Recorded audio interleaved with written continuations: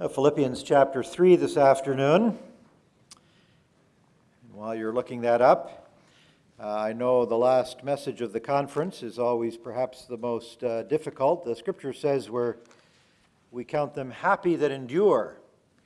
And you're all looking very happy about now. So I hope you can make it through this last session. A few years ago, I was over in Nigeria, and at the conference there, it was all outside. Everything was outside, and the people sort of sat in kind of a semicircle group, women on one side and men on the other side, and it kind of went a little bit behind the speakers, and we stood in the center. Of course, we spoke in English, and they had an interpreter there to interpret it into the local language, and they had what they called the stick men. And I wasn't sure what these were, and they explained it to me that there were a number of men who stood around. They had these long sticks, and they were watching the crowd. And if you nodded off to sleep, that stick they'd reach that stick, and they would just tap your leg or tap your arm just to kind of wake you up, you know. The poor fellows, when I got up to preach, they were just run off their feet, you know.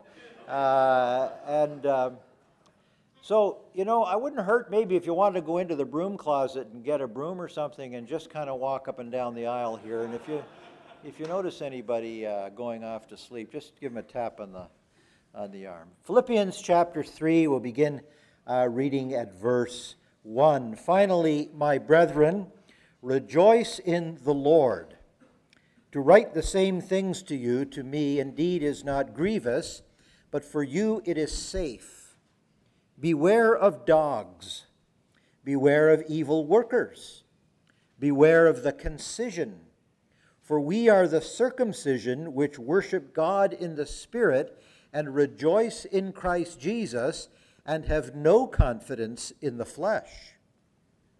Though I might also have confidence in the flesh, if any other man thinketh that he hath, whereof he might trust in the flesh, I more. Circumcised the 8th day of the stock of Israel, of the tribe of Benjamin, an Hebrew of the Hebrews, as touching the law of Pharisee, concerning zeal persecuting the church, touching the righteousness which is in the law, blameless. But what things were gain to me, those I counted loss for Christ.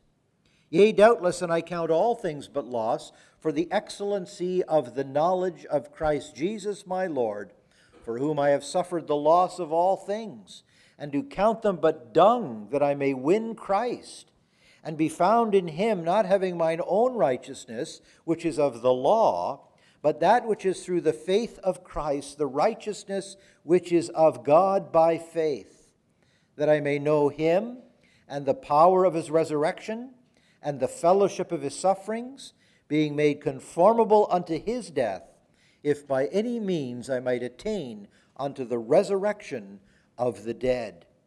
Not as though I had already attained, either were already perfect, but I follow after, if that I may apprehend that for which also I am apprehended of Christ Jesus. Brethren, I count not myself to have apprehended, but this one thing I do, forgetting those things which are behind, and reaching forth unto those things which are before, I press toward the mark for the prize of the high calling of God in Christ Jesus. Let us therefore, as many as be perfect, be thus minded, and if in anything ye be otherwise minded, God shall reveal even this unto you. Nevertheless, whereto we have already attained, let us walk by the same rule, let us mind the same thing. Brethren, be followers together of me, and mark them which walk so, as ye have us for an example. For many walk, of whom I have told you often, and now tell you even weeping, that they are the enemies of the cross of Christ, whose end is destruction, whose God is their belly, whose glory is in their shame, who mind earthly things. For our conversation is in heaven, from whence also we look for the Savior, the Lord Jesus Christ, who shall change our vile body, that that it may be fashioned like unto his glorious body, according to the working whereby he is able even to subdue all things unto himself. I suppose we could summarize Philippians chapter 3 this way: beware of the false way and believe in the true way. For there is a sharp contrast in this chapter between that which is false and that which is true. Now, he begins in verse 1 by saying, rejoice in the Lord. And I think the thought flow of chapter 3 really finishes with verse 1 of chapter 4, which says, therefore, my brethren, dearly beloved and longed for, my joy and crown, so stand fast in the Lord, my dearly beloved. And so the section begins with the command or the exhortation to rejoice in the Lord, and concludes with the exhortation to stand fast in the Lord. So everything is in the Lord and under the Lord. Rejoice in the Lord and stand fast in the Lord. Now, it is a good thing to know that we can always rejoice in the Lord. That is, when we bring the Lord into our life circumstances, we can always rejoice. Even though the circumstances themselves may be unpleasant, we recognize that He ultimately is in control, that the Lord has the circumstances of your life in control. Even though they may not feel like they're in control, the Lord is always in control. We can rejoice in the Lord. And then he says to stand fast in the Lord, because Paul is very concerned that the believers are going to face opposition. They are going to face persecution. They are going to face the effect of false doctrine, counterfeit teaching that is going to attack them. And so he urges them, he challenges them, he exhorts them, stand fast in the Lord. That the Christian warfare, or the Christian life, has this aspect, this dimension of warfare about it. It is not just a convenient life. It is not happiness all the time. There are times of conflict. We face opposition as Christian believers. Rejoice in the Lord and stand fast in the Lord. We see everything centers around the Lord. Paul always gravitated back to the Lord Jesus Christ. You can't read any of his epistles without learning something about our Lord Jesus Christ.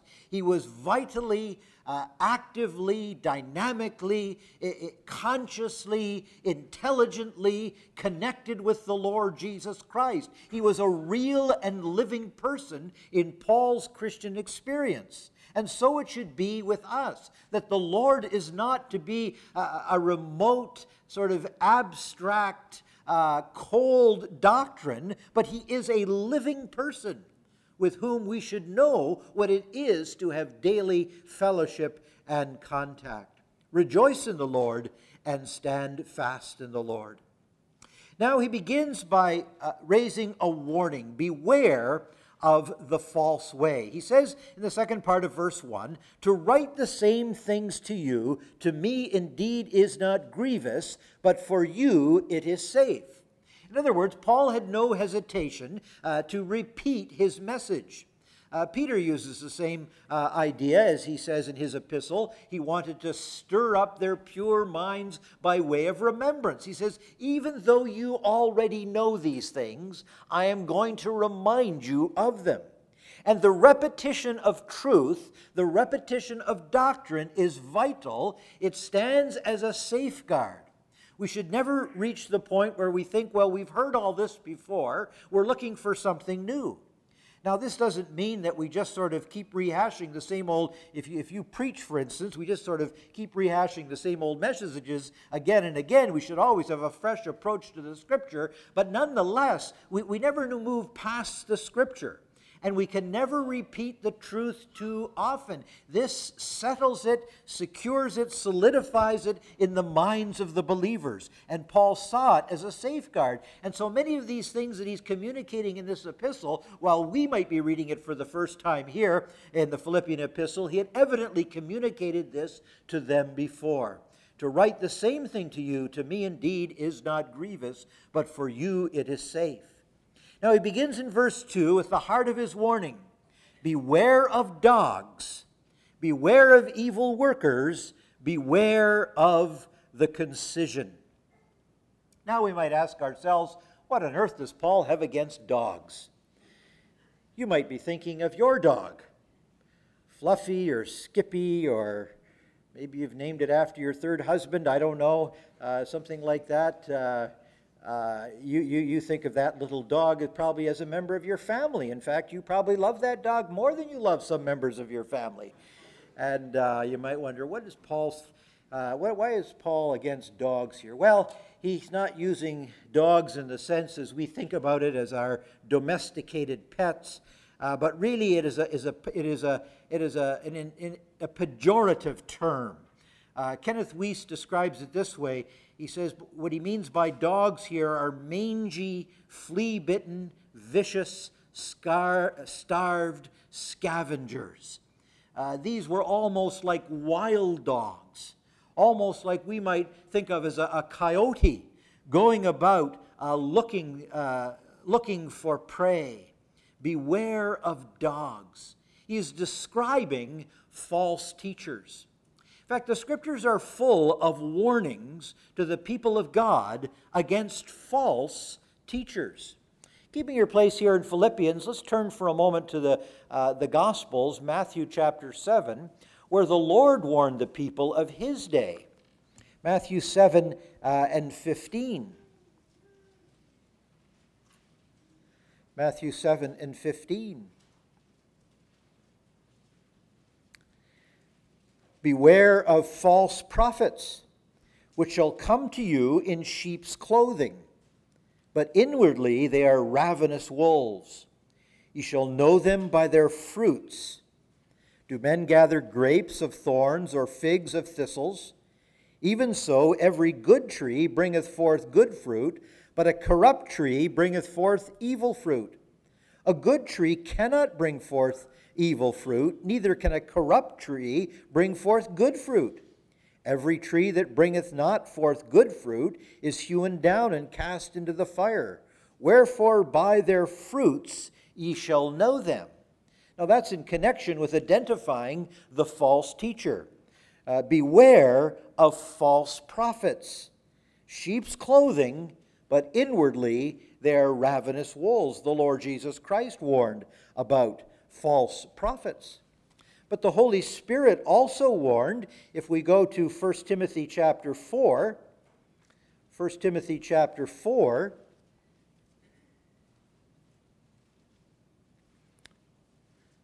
First Timothy 4 and 1. Now the Spirit speaketh expressly. The Spirit speaketh expressly. It would seem that Paul had a special sense of the Spirit of God impressing this on him. All that he wrote was a movement of the Spirit of God. Everything that he wrote was inspired by the Holy Spirit. But here there's a special sense of emphasis, almost a special sense of force. Now the Spirit speaketh expressly that in the latter times some shall depart from the faith, giving heed to seducing spirits and doctrines of devils or demons, speaking lies and hypocrisy, having their conscience seared with a hot iron. And then he goes on, he describes some of the things that would characterize their teaching, forbidding to marry and commanding to abstain with meats, which God hath created to be received with thanksgiving of them which believe and know the truth. Now we know of teachers that advance this idea that the abstinence of marriage and forbidding to eat certain things. The Spirit of God warns against false teaching. And then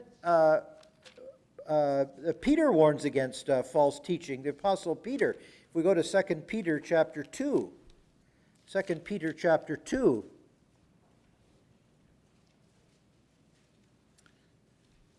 And verse 1.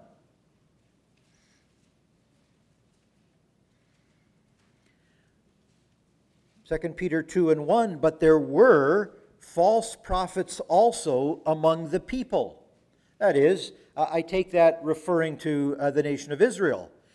There were false prophets also among the people, even as there shall be false teachers among you. I take that to be referring to the church. Even as there shall be false teachers among you, who shall privily bring in damnable heresies, even denying the Lord that bought them, and bring upon themselves swift destruction.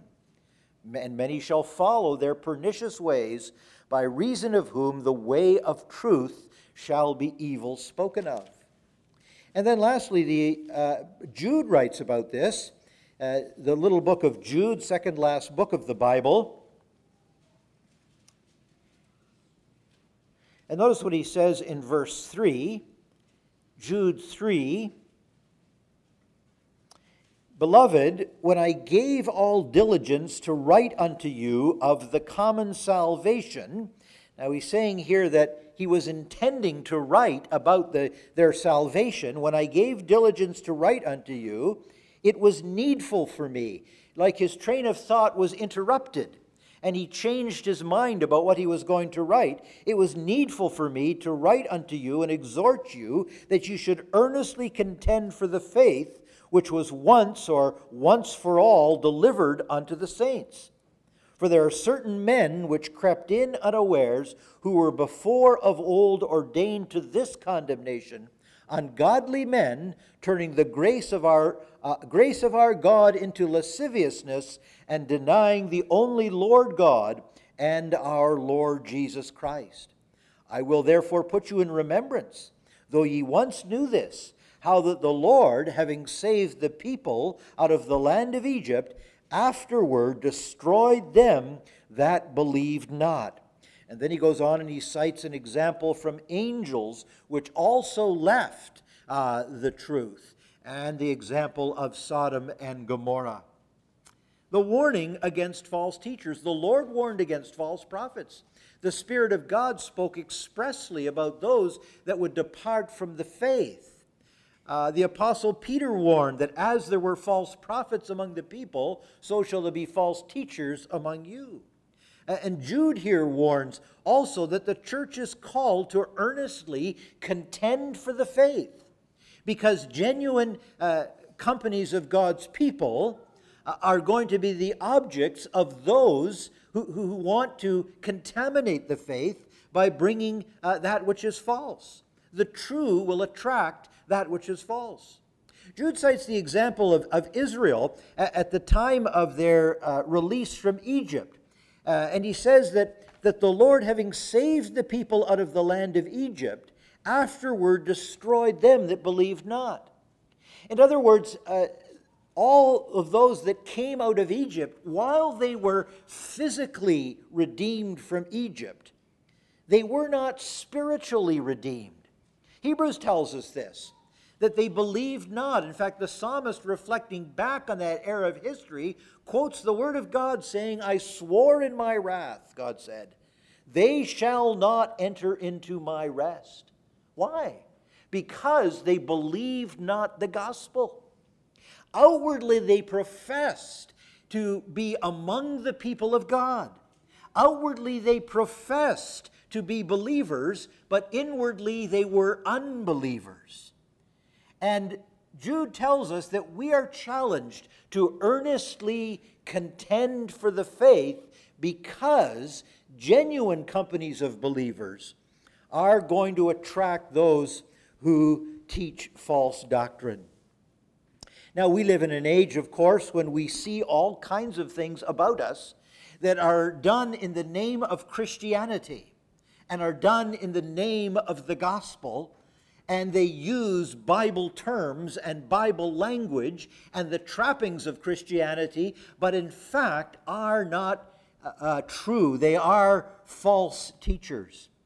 We can be very grateful in the heritage that we have in the assemblies that have always been careful to make sure that those that are brought into our company and fellowship in our assemblies and those that are invited to take our public platforms and to teach in any way, that there is a fairly good system of vetting, so to speak, so that we are protected from false teachers. And in fact, if you stand back and look at the church and you look at doctrinal error that has contaminated the church at large, in almost no case can you ever cite the origin, the development, the advance, the growth of that coming from a single congregation, and certainly among the assemblies it's almost unknown. Now I know there are times when brethren have disagreed over certain things and there are certain ideas here and there, but they have never really taken growing legs, so to speak. They have never really spread far and wide. And we can be very grateful for the protection of the local church that protects us from being exposed to false teaching. But as we look out at the situation in the church at large, we see all kinds of things.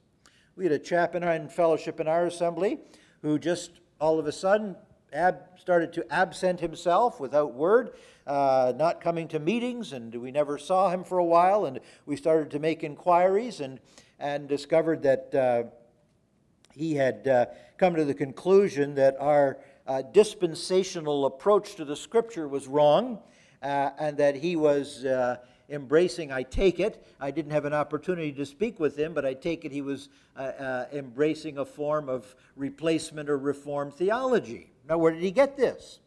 Well, he got this by going on the internet. And he began looking at internet sites, and he began reading things, and never even thought to consult with the elders, never thought even to ask us a question, why we believed what we believed and what we thought about this kind of thing. You see, in Paul's day, these teachers would travel around. In fact, it was customary in the culture for all kinds of sort of philosophers and religious people to travel around offering all kinds of ideas, and they would gather companies of people around them, and they would usually earn a living this way. They would charge people to hear their talks and to be part of their group and all these kinds of things. And so Paul writes warning the believers to protect them from that kind of thing. But today, people have access to all kinds of things in the privacy of their own home. And so we need to be on our guard. We need to have spiritual discernment to check everything we hear against the Word of God. I've noticed in the last couple of years an alarming, I wouldn't maybe call it a trend, but I've heard of too many cases of it, more than I want to hear of it. In fact, I wouldn't want to hear one case of it. But it all seems to affect younger men who, and in these cases that I'm thinking of, all of these younger men were once very active in Christian service and camp work and this kind of thing. And one thing led to another, and they now find themselves to be either professing atheists or agnostics and have completely abandoned the faith. And why did this happen? How could a young man, active in camp work, working in the gospel, showing all kinds of promise to be a spiritual leader, wander off to embrace all kinds of ideas, now resenting his camp work and resenting his assembly life? He somehow allowed these things to fester in his mind, and it got more and more of a grip on his thinking.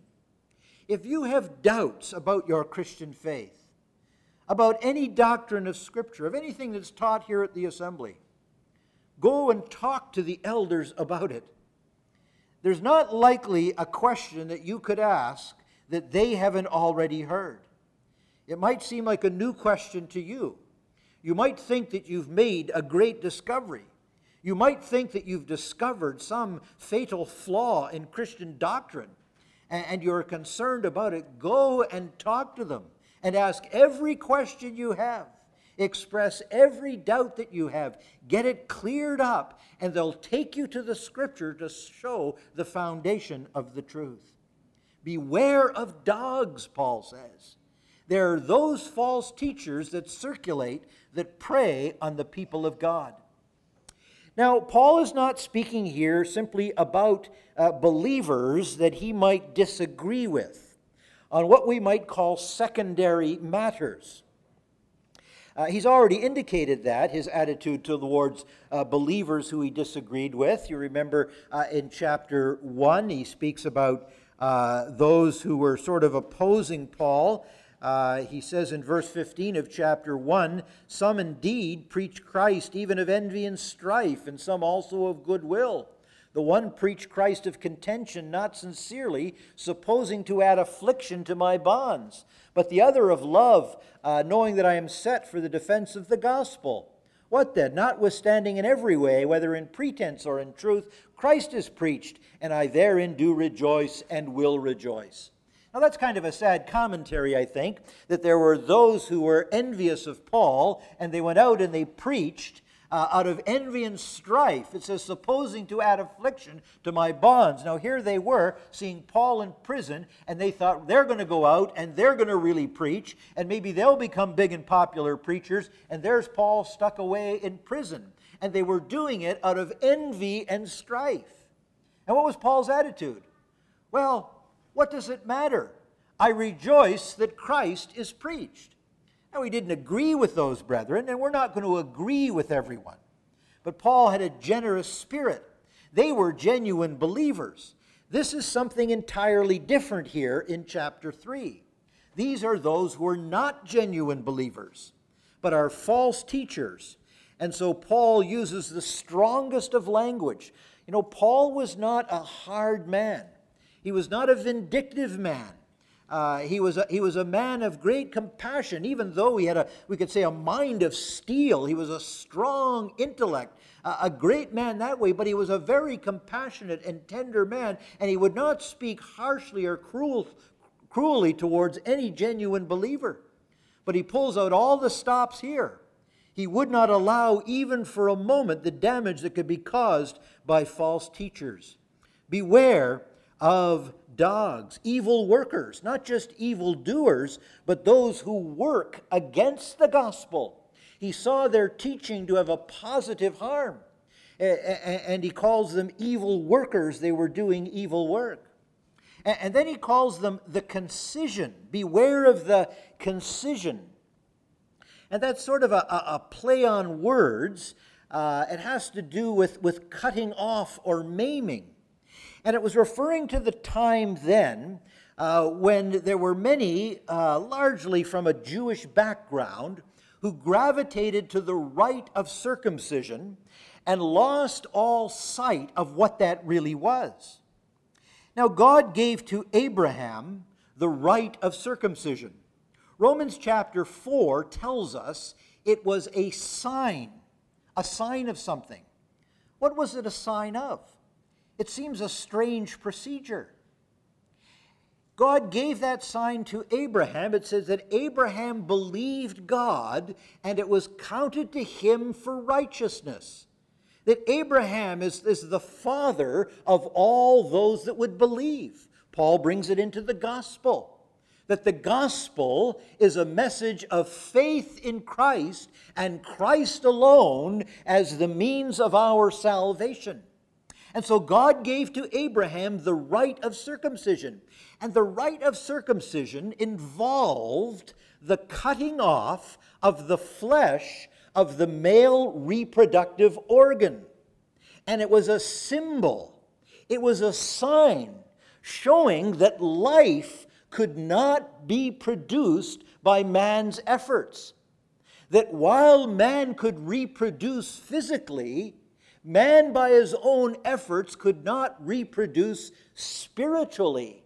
And so there was this cutting off of the flesh. It was a sign that righteousness, the declaration of righteousness, justification, as it was said to Abraham, he was declared righteous on the basis of faith. Abraham believed God, and it was counted to him for righteousness. It really is the essence of the gospel. It is faith in Christ alone. It is not faith in Christ and something else. It's not faith in Christ and joining the right denomination, joining the right religion, engaging in baptism, following this ritual or that ritual or another ritual. It is faith in Christ and Christ alone. And this is absolutely essential, non-negotiable to the gospel. And so in Paul's day, a lot of the Judaizers, the Jews came along and said it was the gospel and something. And so they were called in kind of an insulting way, the concision, because they were contaminating the gospel by changing the rite of circumcision from the sign it was originally intended to be, the symbolism of the cutting off of the flesh, to something that gave them credit, and it robbed Christ of his saving work. And this is something that has contaminated the minds of men in false teaching ever since. Now, it might not be described in our day as circumcision, but it is something else. And great religious systems are built upon the fact that it adds something to the message of the gospel. The other day, Roy and I went over to see the Reagan Library, which is a very interesting place. If you've never had an opportunity, you should go. If you're like me, you never go and see all the local things. It's always tourists who come in from outside. I live about 10 miles from Niagara Falls, and I can't remember the last time I went down to look at Niagara Falls. But you may not have been to the Reagan Library living so close to it. But they also had there a temporary exhibit of the Vatican. And it had all kinds of things having to do with the Vatican. But as we walked through it, it was almost sickening to look at it. Of all of the history of this, of people that had embraced the doctrine of the Roman Catholic Church, that contaminates the pure message of the gospel by adding something to it. Our salvation is in Christ and Christ alone, and the heart and essence of Paul's ministry was always to keep Christ and Christ alone central. That we do not add religious observances, we do not add anything else. It is Christ and Christ alone. And that's why Paul speaks in such strong language. Beware of the false way. Paul says he had no confidence in the flesh. No confidence in the flesh. Verse 3 says that, for we are the circumcision. And what he means by that, we are the true circumcision. That is, we really do understand the significance of circumcision. That it is not a means of salvation, but it was a sign we cannot save ourselves and turns us to Christ. That's what the original purpose of circumcision was. For we are the circumcision which worship God in the Spirit and rejoice in Christ Jesus and have no confidence in the flesh. The false teacher always wants to give confidence to the flesh. He wants to give the flesh something. He appeals to the flesh. And we have this brand of Christianity being promoted in modern day evangelicalism. I'm not talking about liberal Protestantism. I'm not talking about Roman Catholic doctrine. I'm not talking about cults. I'm talking about something that brands itself in the West now as evangelicalism, and it is nothing more than a catering to the flesh. Is really all it is in the name of Christianity. And we need to beware. It's confusing the message in the minds of men and women. Paul says we have no confidence in the flesh.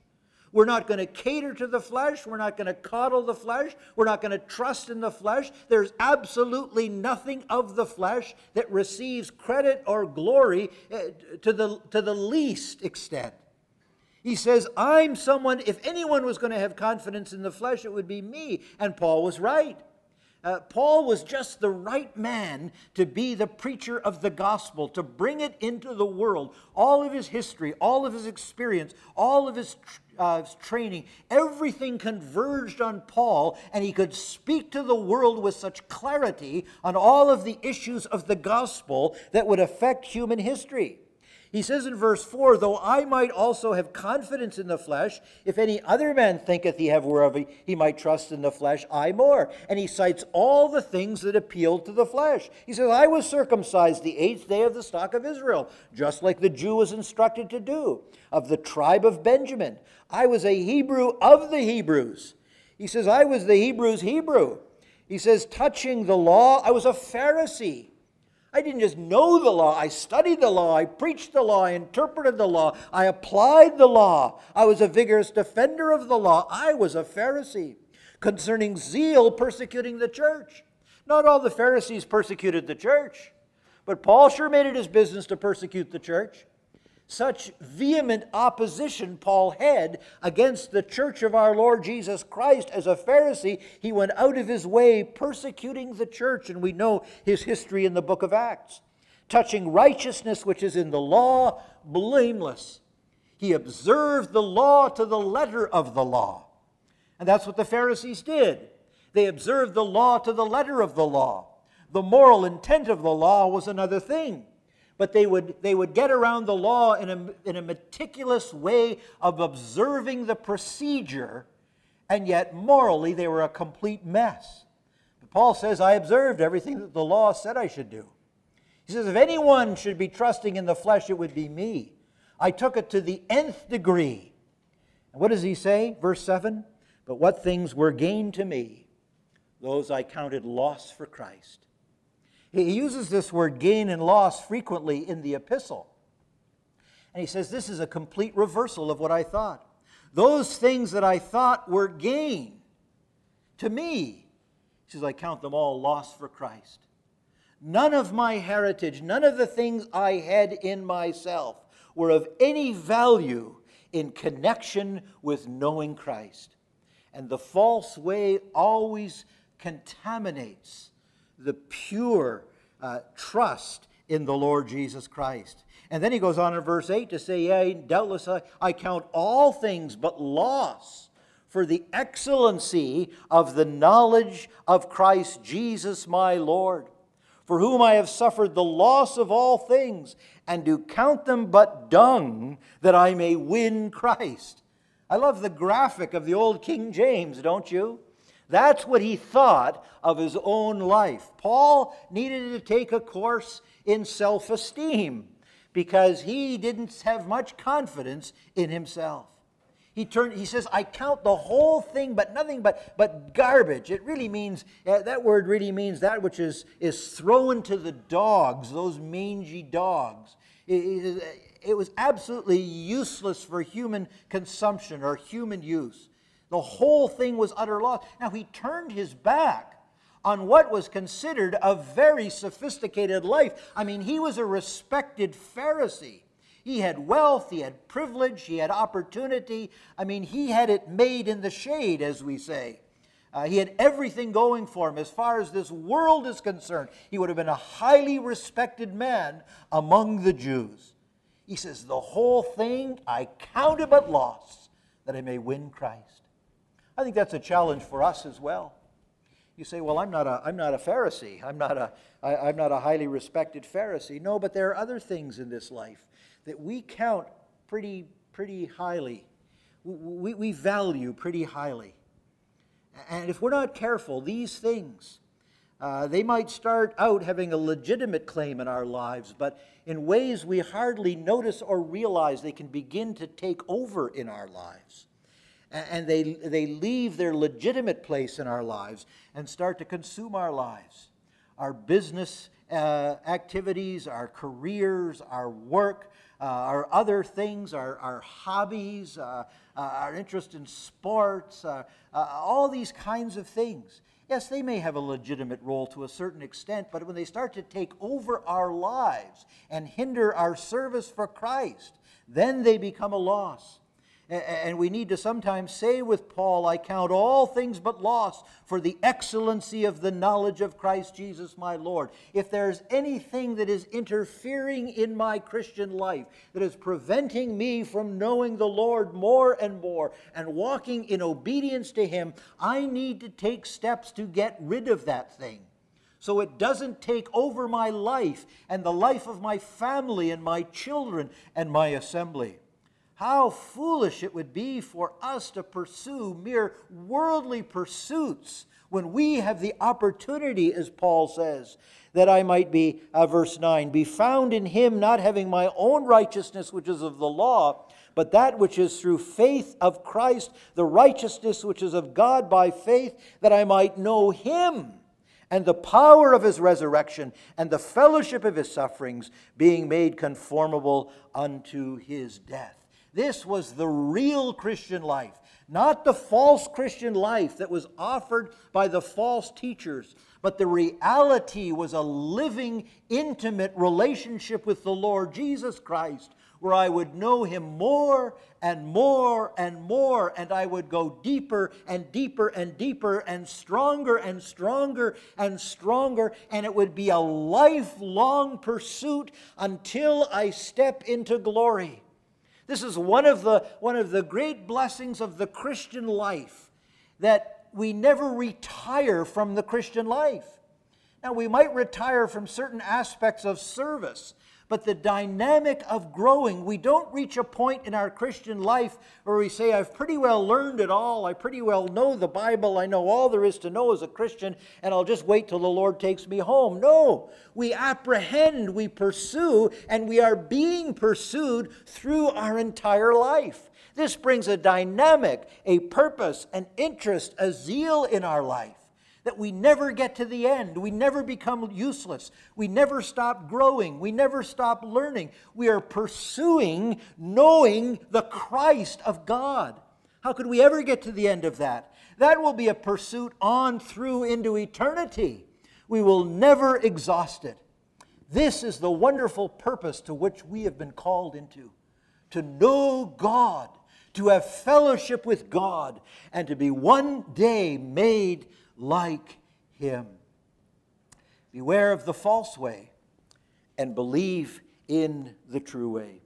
Time forbids us to go into the detail of some of the things Paul says later on. You can read the chapter again for yourself. But the warning still stands to be on our guard. Stay close to one another. Stay close to the Word of God. Stay close to the teaching of the Word of God. Don't countenance false ideas that are so prevalent around us and often so subtle. We hardly even notice how false they really are. There are some teachers around, you can listen to them, you think, well, that's not a bad message. That's pretty good. But buried in there is something that's just not right. It's just not in accordance with Scripture. It's a contamination of Scripture. The Lord said that the false prophets would come in, that outwardly they would be in sheep's clothing, but inwardly they're ravenous wolves. They're not so nice on the inside. Their intentions are to destroy. Stay close to God's people. Stay close to God's word, and will be kept from the false way. Beware of the false way and follow the true way. Shall we pray? Father, again, we're grateful for the word of God. We're thankful for its availability to us and the privilege we have of meeting together to consider it, for the help that we are to one another in understanding it. And we pray that it might sink deeply into our hearts and into our minds, and that it might manifest itself in our lives, that it might be worked out in our lives in many practical ways. We bless Thee for the message of the gospel, the only hope for the world. We bless Thee for what our Lord Jesus Christ has done at Calvary's cross, what He continues to do now in His ministry of intercession, and what He will yet do one day when He comes to take us to be with Himself. We ask Thy blessing upon us now as we part, in the name of our Lord Jesus Christ, and to His honor and glory.